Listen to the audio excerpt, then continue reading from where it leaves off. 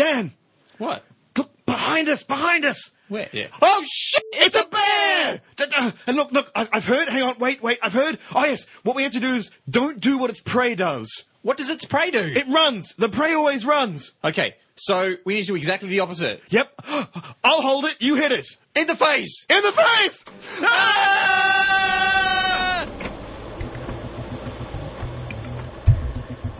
Grégoire et Dan Biston sont sûrement plus intelligents que ça.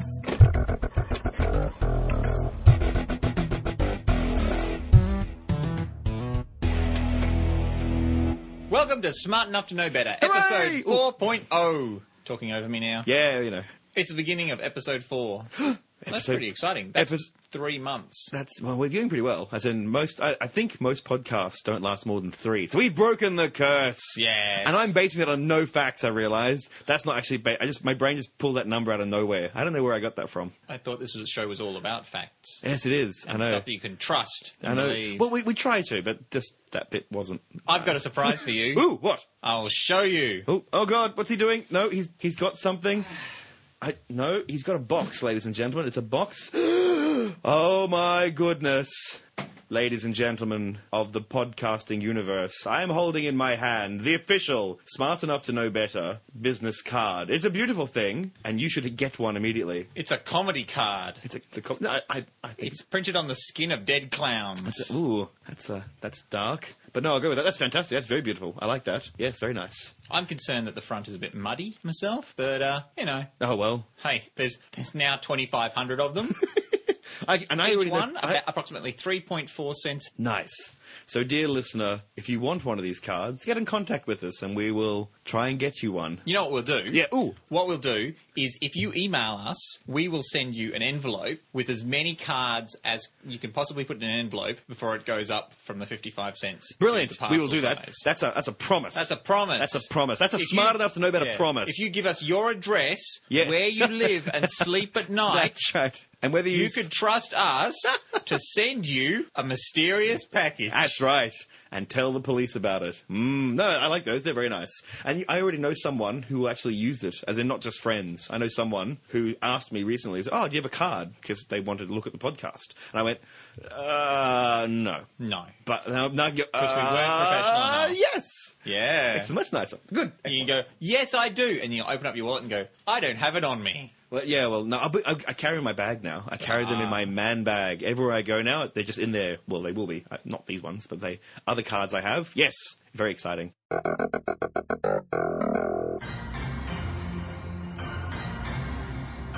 Are you trying to lose weight? Have you tried every diet and fad from Atkins to Zumba, but to no effect? Well, now science comes to the rescue with Albert Einstein's Relativity Weight Loss Program. Using our patented light-speed technology, other people in a different frame of reference will notice the kilograms melt away as your velocity decreases. It's a guaranteed fact. You will lose mass. Don't believe us? Then listen to this happy customer.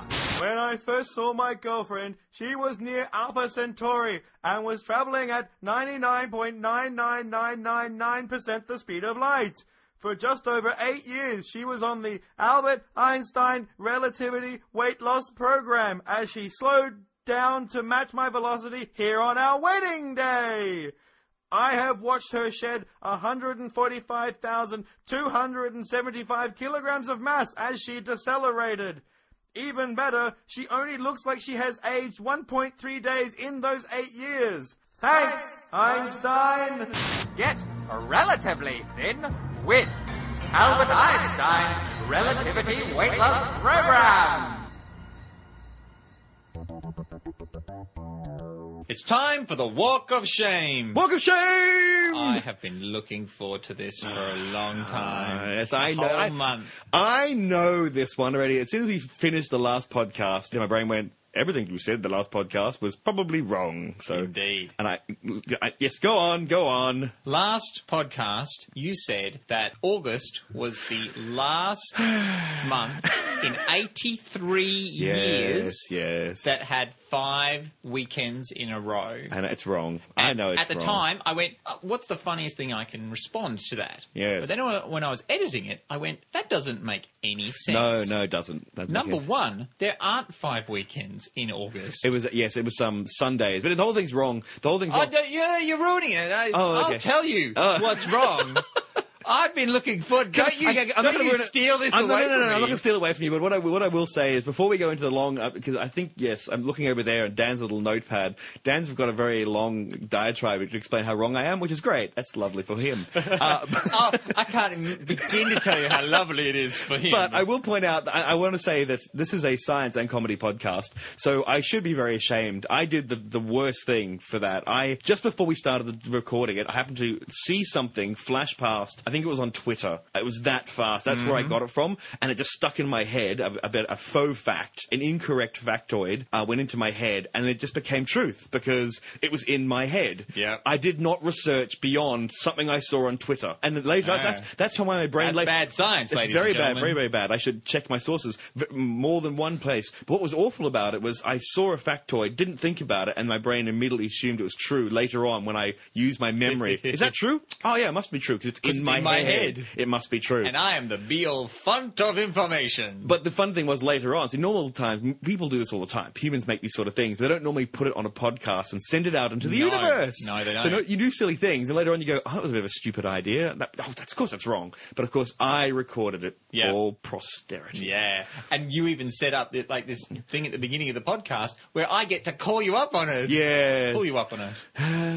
Okay, so that was wrong. What you said was wrong. Okay, now we can move on. Excellent. Next thing. The email that went out was this. An interesting fact about August 2010. This August has 5 Sundays, 5 Mondays, and 5 Tuesdays, all in 1 month. This happens only once in 823 years. Bow. Now, that's not true either. Really? Yes. None of it's true. That email goes out fairly occasionally. And when I was editing it, I thought to myself, 5 weekends in a row, that would happen all the time. All it has to do is you have to have any month that has 30 or 31 days in it start on a Friday, or the 31 ones start on a Thursday. Yes. Or a Friday. And that must happen all the time. Well, let's just say I'm going to go on a limb and say less than once in every 823 years. Yeah, that would be a good guess. So that's a very thick limb to go out on. That's like a second tree growing out of the first tree. After I climbed out on the Twitter twig and fell to my death, I am now sitting very safely on the main trunk of knowledge and basic math. So it happens all the time. It happens all the time. But 5 Sundays, 5 Mondays, 5 Tuesdays, all in 1 month, can only happen in a month with 31 days. Right. And it will only happen if that month begins on a Sunday. And now, ladies and gentlemen, say it with me. 30 days have September, April, June, and November. All the rest have 31 except February, which is 28 days clear, and 29 each leap year. Oh. Damn. Yeah. There you go. I always remember it's programmed into my head. Teacher. I know. Who says rote learning is useless? Okay, so what I figured out is that next May, there will be... May 2011 for those listening in the future. Which is everyone, except for me. Oh, my goodness. I'm very special. You don't listen to yourself.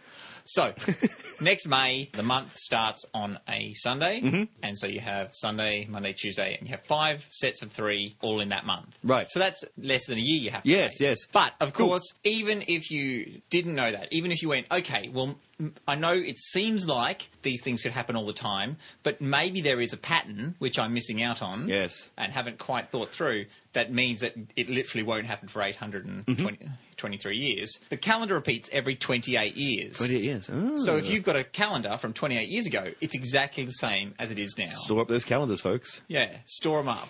Hoard them away. Lots of paper underneath, easy-to-burn paper underneath your house. That'll be gangbusters.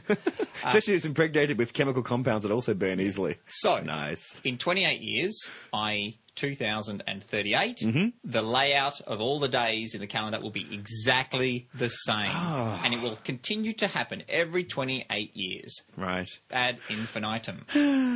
Until they change. Also wrong. Until they...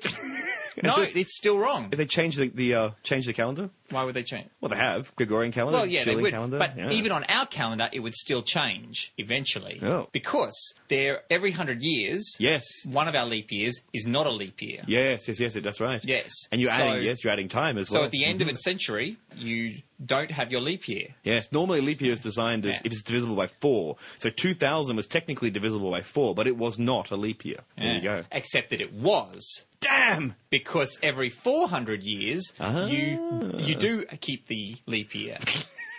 This leap year thing's rubbish. So every 3 sets That's of 100 it. years... I'm inventing metric time. Metric months, metric days, metric hours. I just get 1 to 10. This Babylonian rubbish that we've been basing it on for thousands of years, it's rubbish. Screw you, ancient Babylonians. What would you know about anything? Actually, it's really very good because 12 is much more easily divisible than 10 because 10 you can only divide in half into units of 5 and 2. 5 and 2, but yes. 12 you can divide into quarters and into half and into thirds.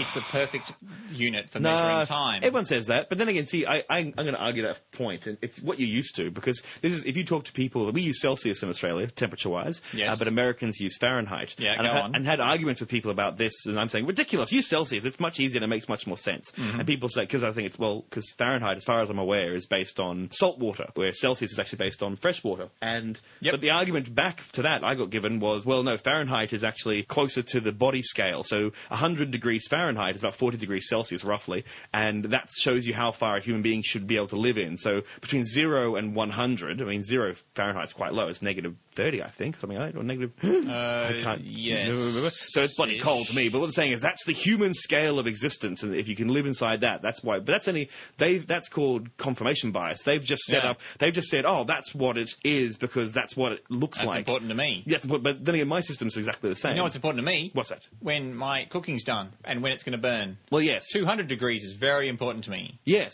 that's true. And in Celsius. Celsius, yes. Not 500. Anything above 40 is just too fucking hot.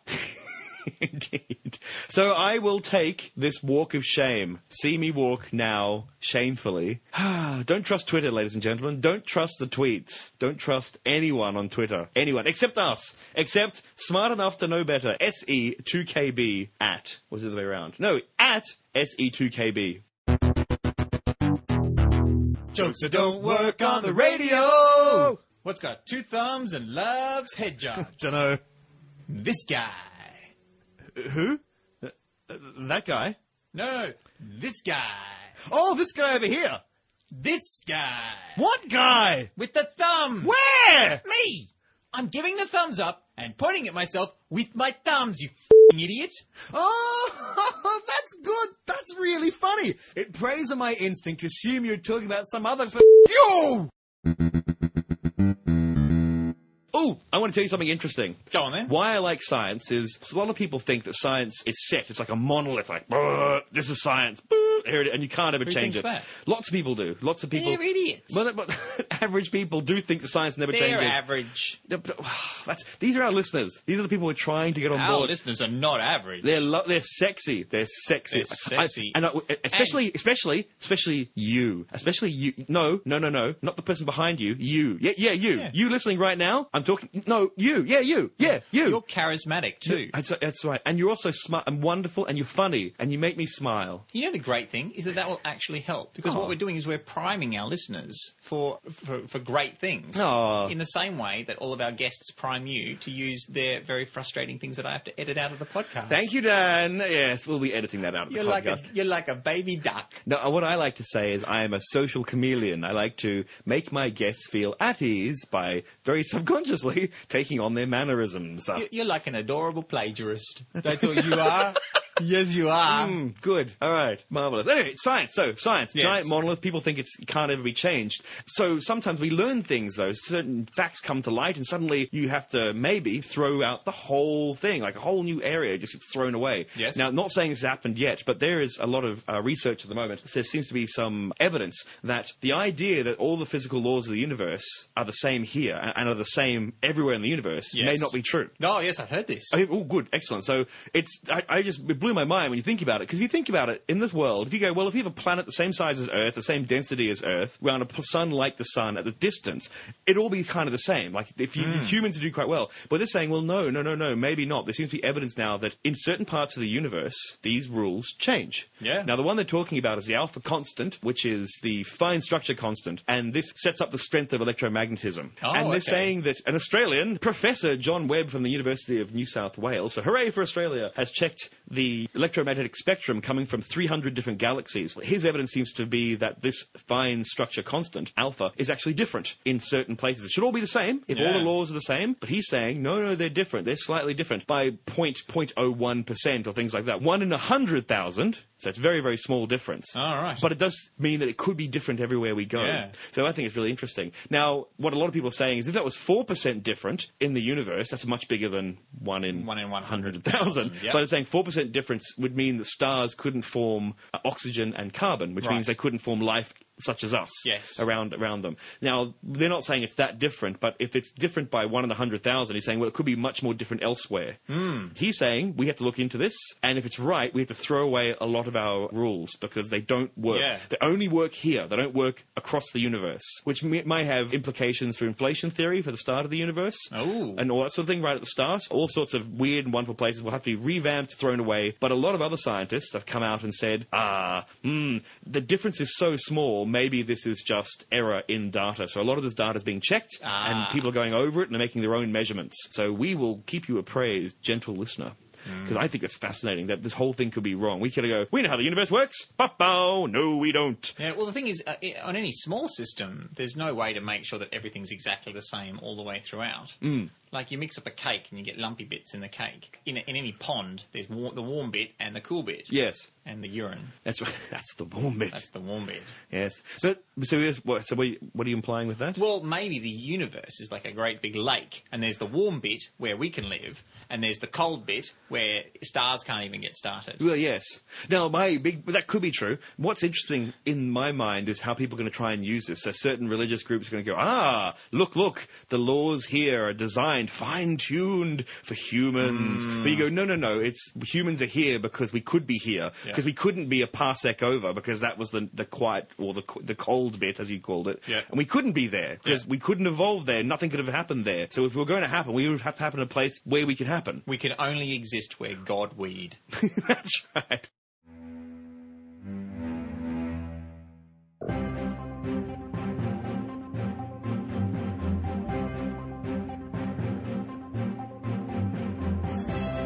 Welcome to Smart Enough to Know History. I'm your host, Trinity Fair. We're taking a look back at some of the historical events that have helped make September 19 memorable.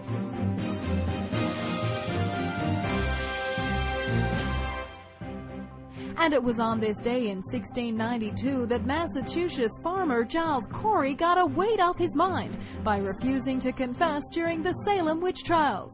Unfortunately, he got the weight on his chest in the form of heavy stones and died under judicial torture, refusing to enter a plea. On this day in 1893, New Zealand granted women suffrage, becoming the first country in the world to do so. Sisters of New Zealand, you now have the right to cast a vote in elections. Does this mean that we can now run for the legislature and sit with our fellows in Parliament to make decisions that will affect the lives and well-being of our compatriots? No, not until 1939. Well, that's about as progressive as a pug and shot. On this day in 1900, one of the great partnerships in criminal folklore was cemented when Robert Leroy Parker and Harry Longbaugh robbed a bank in Nevada. Butch Cassidy and the Sundance Kid would go on to achieve legendary status with their exploits as outlaws. Let's cross now to time-traveling reporter Girl Clumsy. Okay, so you want me to go out first? I'm going out now. Oh God, no! Stop! Don't hold your fire, don't! Ow, my face! Get out! What's going on, guys? And finally, September 19 is International Talk Like a Pirate Day, a pop culture holiday that encourages people to shiver their timbers and revel in the language of swashbucklers and freebooters from times gone by. Due to keen enthusiasm and overindulgence, it's now immediately followed by International Get Treated for Alcoholism and Scurvy Day. I'm Trinity Fair, and this has been Smart Enough to Know History for September 19. I want to tell you about a very, very exciting animal I discovered. Exciting! Yay! Animals. Is this going to be Crypto-Zoo, or is this a real animal? No, this is a real animal. Ooh, tell me about your real animals. Okay, there's a jellyfish called Turritopsis nutricula. Is this the jellyfish that's immortal? It's immortal. Sorry, I just ruined your thing. I'm sorry, go back and say it again. I'll pretend I didn't hear it. It can't die. It can't die. Unlike my heart. That could shatter into pieces. I'm sorry, Dan. I have heard of this. You'd heard of the fine structure constant, and I was just pretending I knew what, so I sounded smarter. No. It's interesting. The audience might not have heard. This is fantastic. It is a biologically immortal jellyfish. So how does that work, Dan? How do you be biologically immortal? So you get a jellyfish, and it has lots of little baby jellyfish. Well, no, hang on. I'm skipping ahead. Yes. You get a mummy jellyfish and a daddy jellyfish. Right. Actually, that's probably not right either. I'm not sure about jellyfish. How do jellyfish make new jellyfish, Dan? Okay. I'm just going to double check to find out whether they to Wikipedia! Okay, hang on. Okay. Apparently, they're not an asexual being. They're a sexual being, and they lay eggs. Unlike me. What does that mean? I have no idea. You can't lay eggs. Oh, dear. Okay. Okay, so you lay mummy daddy jellyfish and daddy jellyfish have some sort of weird. We don't talk about that. This is a family podcast, and therefore we're not going to talk about that. We're talking about how you make families. No, that's right. That's good. No, families begin with dirty, dirty jungle sex. Except for jellyfish, because how do they get into the jungles? They float up. Now you're making confusing up. Because jellyfish go upriver to breed. Do they? Some of them do. Jellyfish? Yeah, some, not all of them. Some of them that was a very wide jellyfish-shaped brush you just brushed all jellyfish with there. There are some deep-sea pelagic jellyfish. That's how some of the sex starts. It's a big jellyfish brush. So, nice. At any rate, so these jellyfish lay little eggs, and a little tiny, teeny, tiny jellyfish pop out, and they're so adorably cute, and they swim around, and they get bigger and bigger, and they kill. And then they become sexually mature. And they start learning how to play the bass guitar. And then so the jellyfish continue having sex and making more jellyfish. You're obsessed. But then they get to the end of their KY jellyfish. Hey!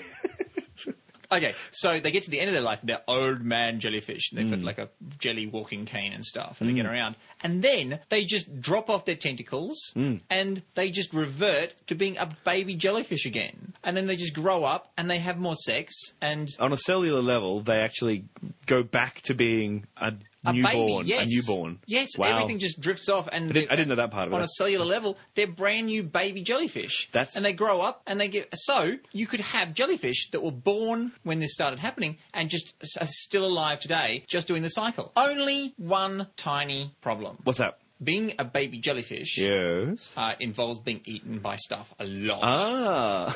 So, when they lay like thousands and thousands of eggs, a couple of them survive till sexual maturity to lay more eggs. Yes. So, if you revert into a baby jellyfish... You're going to get eaten. 1 in a 2,000 chance... 1,999 in 2,000 chance that you're going to get snatched up by a fishy. Another again. So you take your chance. You go, I've had a good life, but then it's better than having no chance. At the end of your life, like, I'm dying! Well, you have 1 in 100,000 chance of surviving another life. Better than 0 chance. Yeah. I'll take that chance. Greg, you're dying right now, or you can go back to being a baby and throw it on the highway. I'll take that chance. You know, it's the only thing is, why would evolution allow that when they're going to get eaten so often? But don't know. It seems like a lot of... No, that's the thing. You're making it sound like evolution has a plan. Yeah, well, that's true. It's just happened, and it's worked very well for it. Therefore, it's kept it going. Maybe it was more effective at another time. Maybe, but that's still. Remember, it's each generation. So if you have 1 in, what did you say? 1 in 2,000. 1 in 2,000 chance. So 1 in 2,000. That's going to increase each time. You get a cone. It won't just be a line of 1 in 2,000. That 1 in 2,000 has one, and it gets bigger and bigger and bigger and bigger and bigger. It has more and more babies. So in the end, you get a bucket load more jellyfish. And what I was reading about this is what's happening because we're wiping out the natural predators anyway by overfishing. So these damn things are delicious natural predators. And they're doing their own thing, and there's lots of them now. fast. They were building up because there's nothing to eat them. So it's worked very well for them. They're going to do their thing. Now, the question for me, I've always thought when I read about this is, okay, so your cells, think about the human version of that. So your cells regenerate and all the telomeres on your cells, on your genes that work out how many times the cell can actually replicate. That gets shorter and shorter on humans. Yes. And then you introduce more mutations. Well, you can once you start changing, splitting over and over again, and yes, all these problems. But if you go back to being a newborn cells and all the stem cells and that sort of fun stuff all over your view, what about your brain? Would I live my life as Gregoire? I'd live my life and I make a podcast and I do my stuff, yay! And at the end of my life, I press the code in my body and I revert back over a period of time back to a infant form. Would my brain hold all the information? Because I'm assuming the brain is going back to its first boot-up state, which means I'd lose everything I was. Well, a lot of the stuff that you hold in your brain is electrical pulses and there wouldn't be as many connections in my brain. You see what I'm saying here? So there's not enough brain to allow all the information. I reckon you'd keep some of the information. But it'd probably be the deep set stuff that... Would it be me is what I'm trying to say. Yes, all the things in the back of my brain, all the fight and flight and that sort of stuff, all the crazy stuff from my fish brain, my reptile brain and all the rest, would keep all that. But I wonder all the, shall I compare thee to a summer's day? Thou art more lovely and more temperate.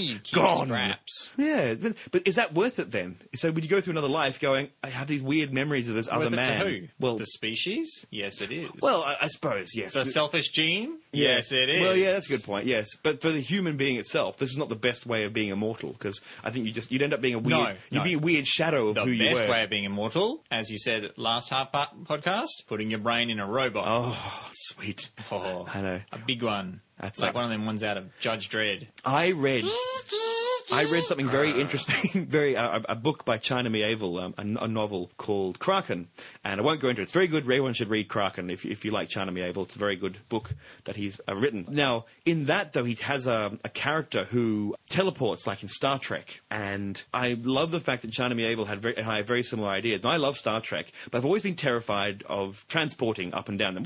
Yes.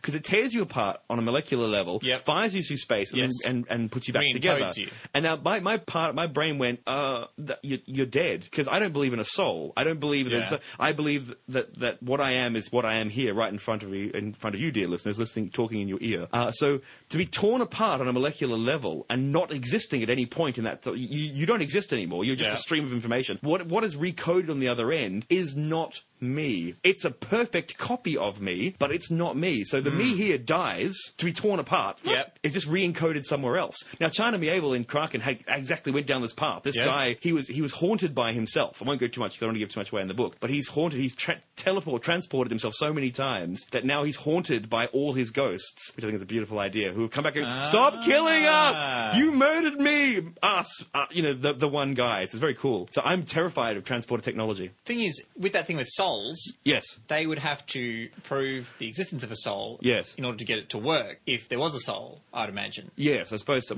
You'd have to be able to measure it. Yes. And if there was a soul, you'd have to be able to make some technology to move the soul from one place to the other place. Maybe God would do it for you. Maybe the soul just follows the body. Look, this is ridiculous. It's like saying... What body? Well, it doesn't follow the body. It's a new body. It's new... Yes, but this is a ridiculous point because it's like saying, what happens if inside of you there was a snuffleupagus or something? You know what I mean? Like, it doesn't mean anything. It's like it's a nonsensical even... Indeed. You have to be able to measure it. Yes.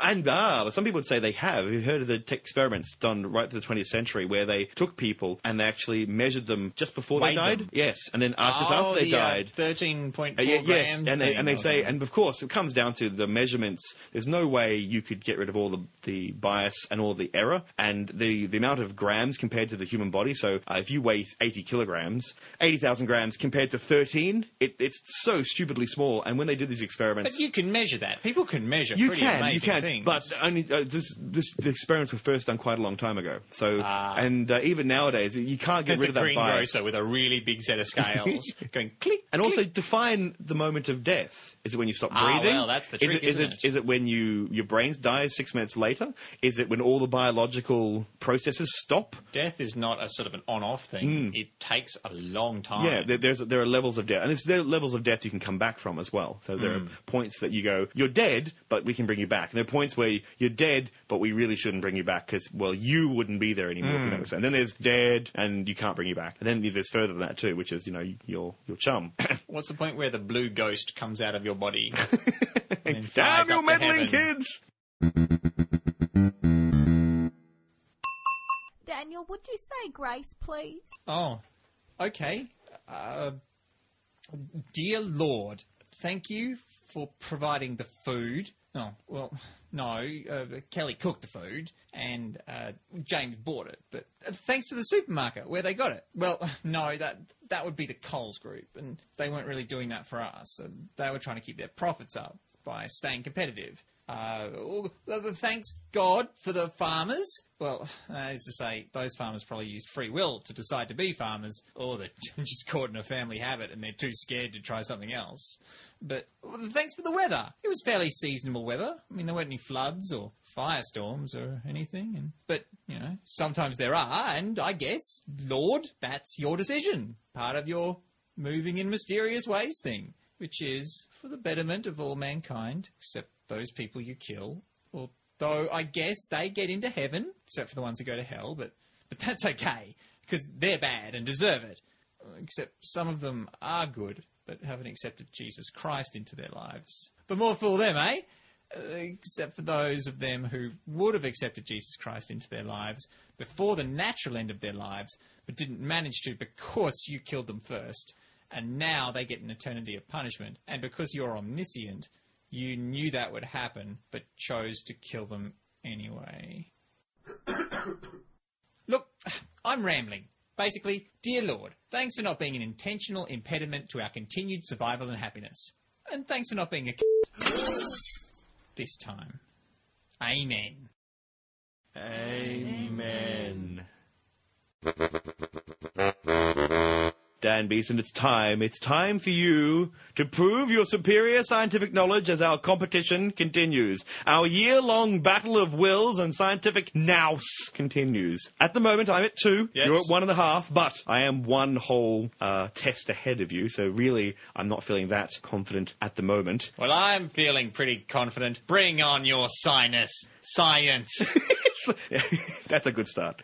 Okay, now, checking today, there are 490 exoplanets that we know of. Exoplanets being planets outside the solar system. Yeah, no, I knew that. Okay, that's good. I wasn't going to ask you that bit. Hey, interesting. That wide-eyed stare of horror was about something else. Good. Now, an interesting side note before I ask you the question. You know how last podcast, the real podcast 3, we were discussing why Pluto is no longer a dwarf planet. In fact, that's one of the questions you asked. It's because it makes itself into a ball. Yep. It does that. That's goes called around hydrostatic equilibrium. It is very good. And the other thing is it goes around the sun. Yes. And the final one is it cleans out its orbit, but it doesn't. That's why it's not a planet. Now, the problem is using that definition, any planet that we discover outside of the solar system can't be called a planet. Because it doesn't orbit our sun. So that's why I don't know, scientific community, I'm sure you've worked this out, but I went, hang on, your definition doesn't work for any other planet except for the solar system. Why are we so solar system centric? Yeah. I mean, really. Anyway, so I'm sure much cleverer people have worked this out already, but... well, they don't even have a name for the sun yet. No, established. Chad. No, it's Chad. Yeah, it's Chad now. Chad now. We've got it. We claim that. Now, so these exoplanets, we'll go with exoplanets. 490 exoplanets have been discovered, which is an amazing number. That's a lot. And a lot of them are hot Jupiters, big hot easy Jupiters, to spot. Close to the sun, like running, well, they're the star. Okay, so... You know why? Because the way that they've been finding them... Hang on. You might be answering the question. If you answer the question, then I won't give you the point until I ask the question. So, Dan Beeston, science says there's about 490 exoplanets. Yes. How do they know that? You will get a half point for each way that you tell me. And I promise there are more than 2. There are lots and lots of ways, and you could get a lot of points. Go! Okay. Through! Number one, they can't see the planets very well because they're tiny, tiny, tiny, and they're really far away. Yep. That's what makes them exo. So, Exo just means outside. very outside. Exoskeleton. So exoplanet means it's outside the solar system. This is not important. What is important is that these planets are big enough to make the suns around which they revolve wobble a little bit. So they can see the sun shifting back and forth and back and forth and back and forth. Yes. And so they can tell that there is a big mass, like a big gravity well, that's pulling it from either side of it at various points of time, which means there's something orbiting it and which they have figured out are planets. Excellent. That's the first one. That's the first one. That's very good. Half a point. Woo! Okay. Well done. Okay. That's called the Doppler method, by the way, because the light changes from that star. As the star wobbles further away and comes closer again, it wobbles into the red and the blue light. Yes. It shifts back and forth, and then we can detect that Doppler effect, and then we can work out, well, if the star's this big, and if it's wobbling this much, therefore the planet must be this big. Indeed. And this close. Okay. Now, the second way that people have found a planet is they go out. Yes. Oh, he's getting... Oh, I can see beads of sweat. And they go, come here, boy, come here, come on, and they do that for a while. The third way. 1 point already. The third way. Well, don't count your chickens. We will check Wikipedia for the dog whistling method. Okay. The third way is that they send out radio signals. Yes. And they bounce them off the planet, and then they wait for 2,000 years for them to come back to them. All right, this isn't working as well as I'd hoped. Space is big. Okay. Very, very big. So they listen for the radio signals of the stars, because some stars send out radio signals. It's just they send out radiation. Electromagnetic radiation. So what they do is they listen for the eclipses. They listen for that point where the electromagnetic radiation drops enough that they can actually hear the difference in value as the planets swing in front of them. Oh, you're so close with that one, but I'm not going to give it to you. Son of a bitch. It's close, but it's not. So we've got. If I was looking for a planet. So what we've got here is you've come up with the Doppler method. So the wobble between the two, because when you have two masses, one doesn't revolve around the other. They revolve around a central point. Yes. So the moon and the Earth don't happen to revolve around the Earth. The moon revolves and the Earth revolve around one point. It just happens that point is inside the surface of the Earth, if you think about it. So the moon, you know what I mean? Like, that makes sense. You know what I bet one of the ways is? What's that? I bet that some planets send out signals that we can hear, and then when they stop... No. You've got to remember the star is like 1,000,000 times brighter, because it's actually pumping out light, and the planet is only reflecting light from that star. It's swamped, absolutely swamped. We can't get signals at the moment with the technology we have right now. Can't get signals from the planets. Okay. Oh, I know. Oh, stupid. What you do is if a child comes in a capsule from like Krypton, right? Yes. Then you just ask him. Yes, but he's a baby. How would the baby know? Well, he goes through the wreck. He puts the crystals in the crystals, and he gets Jor-El. Bob's your uncle. Yeah. To ask Jor-El. Yes, ask Jor-El. So we've got the Doppler method. Yes. You've got the dog whistle. And ask Jor-El. Ask an alien. Right. Done. Easy. Let's go to Wikipedia.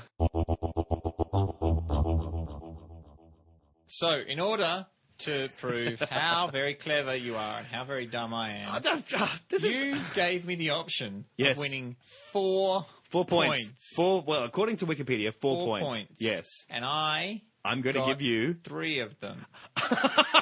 I think you got one. No, not 1 point. I think you got half a point. 1/2 point. Yes. I got the Doppler method right. Exactly right. Yes. Exactly right. Yes. And that's the most popular one. Yes. So that really counts for 90%. Yes, but still only worth half a point. Sad, isn't it? Okay. Statistically, not that important. There's a whole bunch of others. The transit method, where you look at the sun. Dan mixed up the transit method with the pulsar timing method, which is about hearing and listening. And the only reason I'm being a total bastard on this is because you're a total bastard to me with hydrostatic equilibrium, where I actually worked it all out, but you wouldn't give it to me because I wasn't very good at it. I wasn't, according to you, scientific enough. So I'm just turnabout is fair play. Yeah, fine. That's still half a point. Yeah. Oh, and there is no such thing as the dog whistling method, though I think scientists should probably try it. I think I quite like the dog whistling method. In space, no one can hear you dog whistle. Yes, yes. And what was the other one? Oh, yeah, Ask an Alien. But that wasn't. Alien. Yeah, They there we didn't go. get that on there. No, maybe Dan, that could be the Beeston method. Maybe that you could start that. I like that. All you have to do is go find an alien. Oh, it's just theory at the moment. There's plenty of grants for theories. That's- That's all science. This is theories. So I think we should start in Kansas, in the cornfields and the wheat fields, whatever the fields they have. So that means that after 4 rounds, Yes. you got 2 points. Yes. And I've got 2 points. Well, is it four? It is. Oh, well, one. We have 2 rounds each, basically. Yes. Yes. 2 rounds each. We are neck and neck at this point. It's anyone's game. And we still haven't got our Now forfeit. our forfeit No, for the end of the year. One of our wonderful listeners, by the name of Chris, has written in and emailed and said that maybe whoever loses has to do the podcast sleep deprived. Yeah, but that doesn't count because you're always sleep deprived. You don't sleep. Well, it's. I have to watch the world, but no, it's also. I'm not that happy with that one. Even that aside, only because it would be like doing it drunk. And I think, for the listener, I think we should, with striving for quality. So hang on. I'm just going to have another mouthful of wine. That's Striving for quality. So, send in your ideas for our forfeit at the end of the year. What we have to do that's science-based. Yes, we need to know. What does Dan have to do when he fails utterly? Your arrogance will be your undoing. Well, you go ask Joel about my arrogance. Oh, he doesn't exist. So, did you enjoy Inception?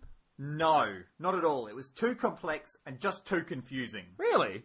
It's not that complicated. It's just a dream within a dream No, within a... Don't bother trying to explain it to me. Other people have already tried. I just don't understand it. It's an overly complex film, and I want to put it behind me. But it's just... No, I'm happy playing with my new doll. Oh, you've got a Russian doll. Oh, yeah, it's from Russia. No, I mean, it's a particular sort of doll. Give it here. Watch. Oh, wow. I didn't know it could do that.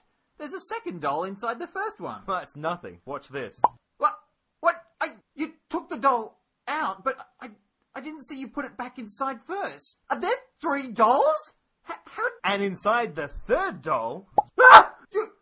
I don't understand what's happening. There's too many of them. I can't. Dude, they're just nested dolls.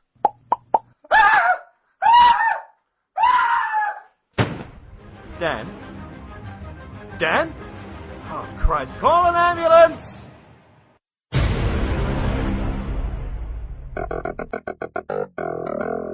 I've got something to show you. Another thing. Something that will make you very angry indeed. Oh. It's called the Creation Minute. Oh, no. And this guy... What is it? It's a set of 6 YouTube videos that only last a minute. The production values are insane. Oh. It's like he actually had God as his CGI artist. So I'm going to show you a Creation Minute video, and I want to find out your reaction to I look forward to seeing this rubbish. Welcome to Creation Minute. I'm Eric Hovind. How old is the Earth? Evolutionists claim it's 4.6 billion years old. But what does the evidence say? Let's take a look. There are so many evidences of a young Earth. The Methuselah Tree, the Great Barrier Reef, erosion rates. Continents are eroding at a rate that would level them in just 25 million years. We've got comets in our solar system, but they only last 100,000 years. Why do we still have comets? Sahara Desert is growing, oil is still under pressure, Earth's magnetic field is actually getting weaker, putting a maximum age of 25,000 years on it. Earth's rotation is slowing down, the moon is receding, the human population is at 6.5 billion. Trace that backwards, it all started 4,400 years ago, right when the Bible says the flood occurred. Why? Because the Earth is young, not old. To learn more about creation, visit us at creationminute.com. 60 seconds of anger. Oh, that's so annoying. That's making all these claims that, I don't know if you they're not claims, they're facts. He's declaring them facts, and he's saying, oh, well, what was the one? He went, erosion rates. Well, there's uplift as well. There's things happening inside the Earth, pushing mountains up as some of them are being worn down. There's still, the planet's not dead. Yeah, well, it's doing its thing. All of those 13.4 grams of souls going into the center of the planet. Look, don't make me happy about this. That's annoying. That's really annoying because you can't argue. Well, you can. I can argue every one of those points. What were they? Let's go through them quickly. Erosion rates. We've done erosion rates. What's the other one? Comets. Comets. Oh yeah, comets. They go away after 100,000 years. Where'd that number come from? I don't know. The point is, comets also come the Kuiper Belt and then the Oort cloud outside. We're surrounded by this big icy. Well, theoretically, I will say that. I mean, we don't know definite, but the Kuiper Belt's definitely there, and the Oort cloud. It's pretty much they know it's there. I haven't sighted it yet, but that's because it's too bloody far away. Yep. But these damn things come in because they get perturbed, and then these rocks come flying in, and these ice balls come charging in. So the last 100,000 years, there's bucket loads of them. Yeah. There's but endless when we numbers. see them, they're all hot, and all of this stuff is escaping off them. Yes. And so it's burning and burning away. Well, so eventually there'll be nothing left. Yeah, it does. It does happen. That's right. And comets too. They constantly are breaking up into the sun or running into Jupiter. Recently, one ran into Jupiter. If all this matter is coming off them all the time, then and they only last 100,000 years, then they must only be 100,000 years old at the max. But that's okay. That one is 100,000 years old. The one that's close to the heat source. Yeah. That's only started to spout off all this matter. Yes, that's the problem. So what you're saying is that the ones that are away from suns don't actually get hot and evaporate. No, that's exactly right. They don't sublimate. They don't go from a solid to a gas form. So you're saying that when water is in a sub-zero environment, that's right. It doesn't actually change from ice. That's right. Yes, okay. It's just what's another good one? The population density. Population of the Earth is 6 billion years. Actually, closer to 7 billion. But you horrible man. But anyway, the problem with that, he's assuming there's a linear increase of populations. He's taken the population and he's gone. Oh well, it was 6,000 years ago or whatever it was. And she didn't even say that. He said it was 44,000 years. So he tried to tell us 4,400 years. Okay, yes. But you go there. No, it's a curve. It's like we had 3 billion people about 50 years ago. Like we've increased. Oh, that number might be slightly wrong, by the way. When I was a kid, it was 3 billion. Yeah, maybe a bit higher than that. But we're going up a lot. Yeah. It's in 100 years, we've gone up more than 1 billion people. And that's after we invented condoms. That's right. We invented condoms, and then there were so many more children. What the fuck happened?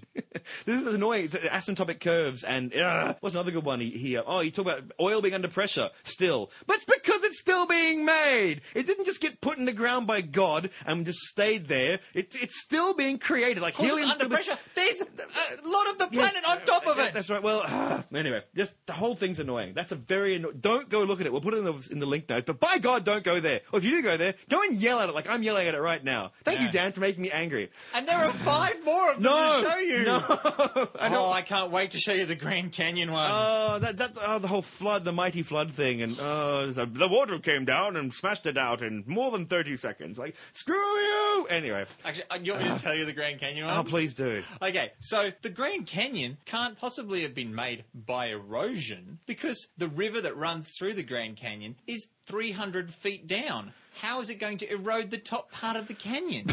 He did not say that. I'll show you. Oh my God.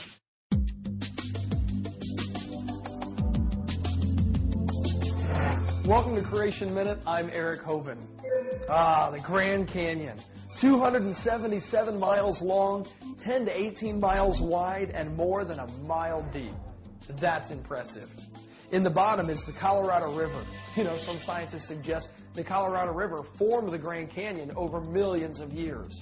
But take a look at these facts to see it from a different perspective. The Colorado River enters the canyon 2,800 feet above sea level. It exits the canyon 1,800 feet above sea level. And the top of Grand Canyon is 7,000 feet above sea level.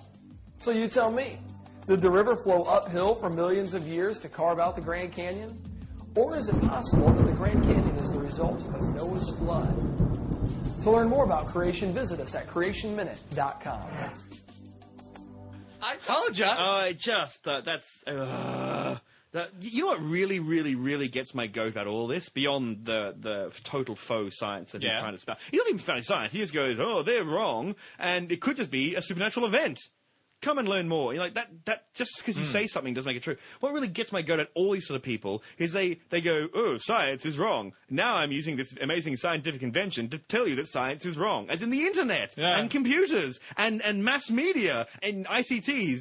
You just go, how dare you use the fruits of humans and the fruits of the brain of the human being and go, oh, you know, and God, I'm so angry I can't even put a sentence together. People go and they use what we've learned and all the science that we've learned, transistors and all the rest, to denounce it all and say how it's all rubbish and how humans are no good and we didn't do any of it and that the world doesn't work that way. And you're like, damn you! Go back to your caves. Defecating on the shoulders of giants.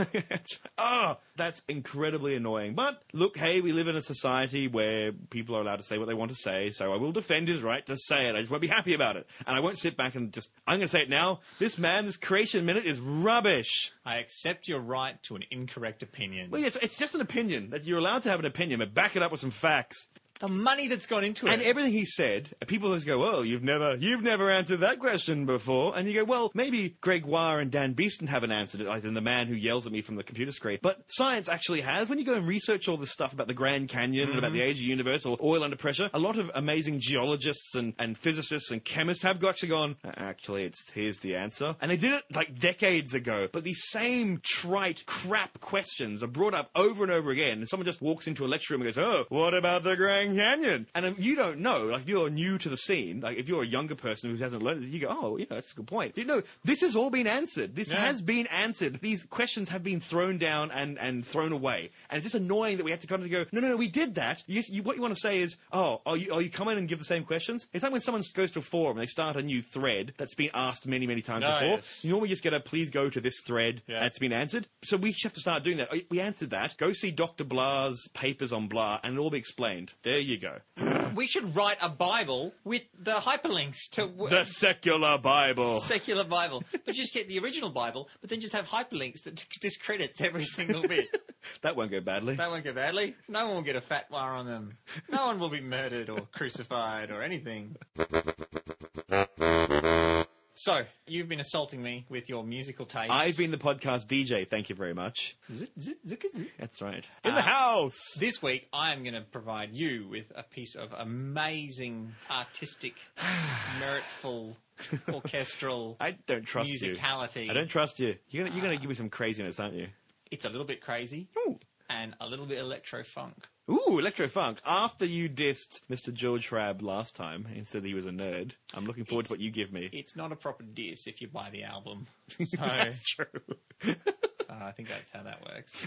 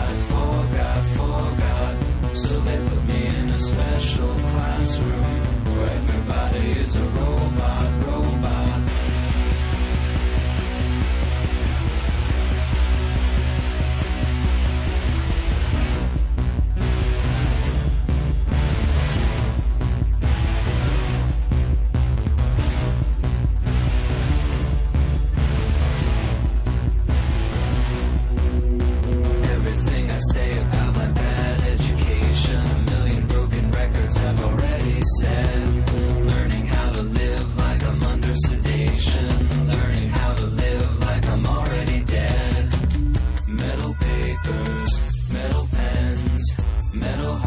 hands, metal hands, memorize the rules and learn to behave. But when I got to school, I forgot. So they put me in a special classroom where everybody is a robot.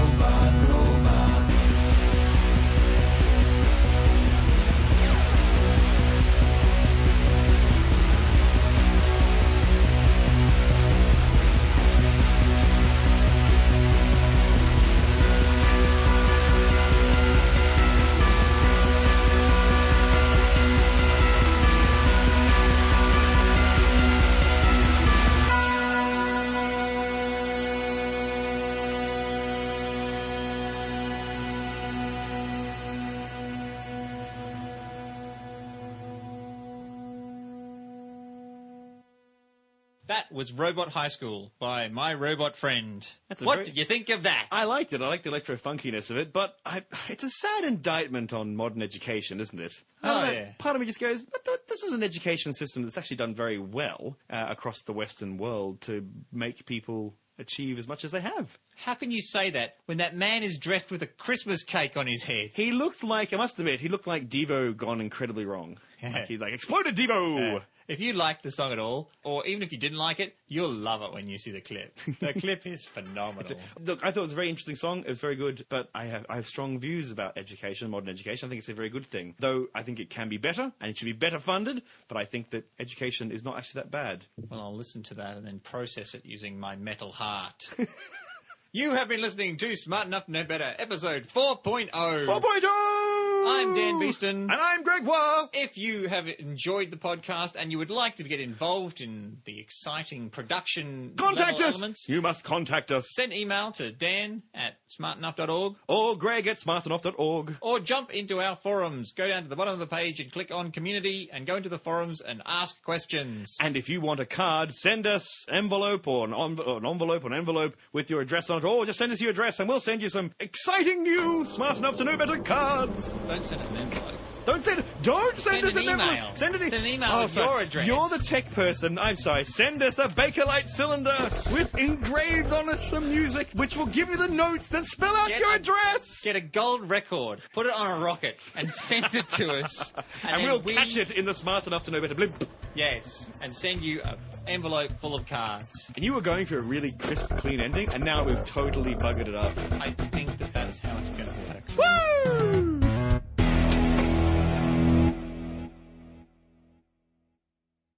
I'll close that door and boom. Boob's your uncle. Someone's uncle. I have many uncles.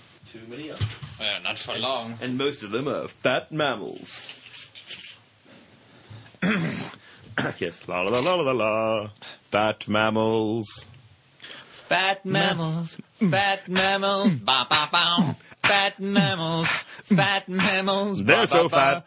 Fat mammals. Fat mammals. They're so fat. Fat mammals. Fat mammals. Fat mammals. They're fat. Boom, boom, boom, boom, boom, boom, boom, boom. Well, at least we've got the theme song for the show worked out. Ok, attention. 1, 2, 3. Grégoire et Dan Beeston sont sûrement plus intelligents que ça. Ok, désolé, c'est moi qui me disais. Attention.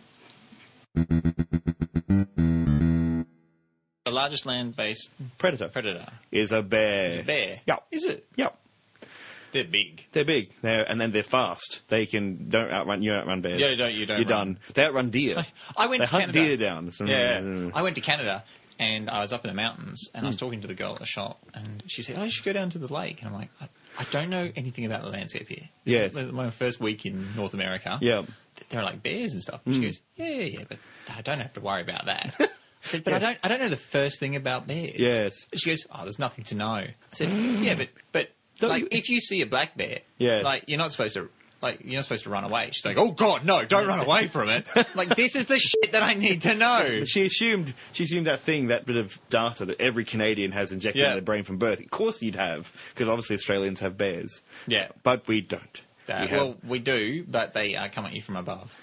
Oh, yes, that's true. That's true. Yes, that hoary chestnut. Hoop snakes. I dated a hoary chestnut once. They can be shaved. Fat mammals, fat mammals, boom, boom, boom. Fat mammals, They're overhead now.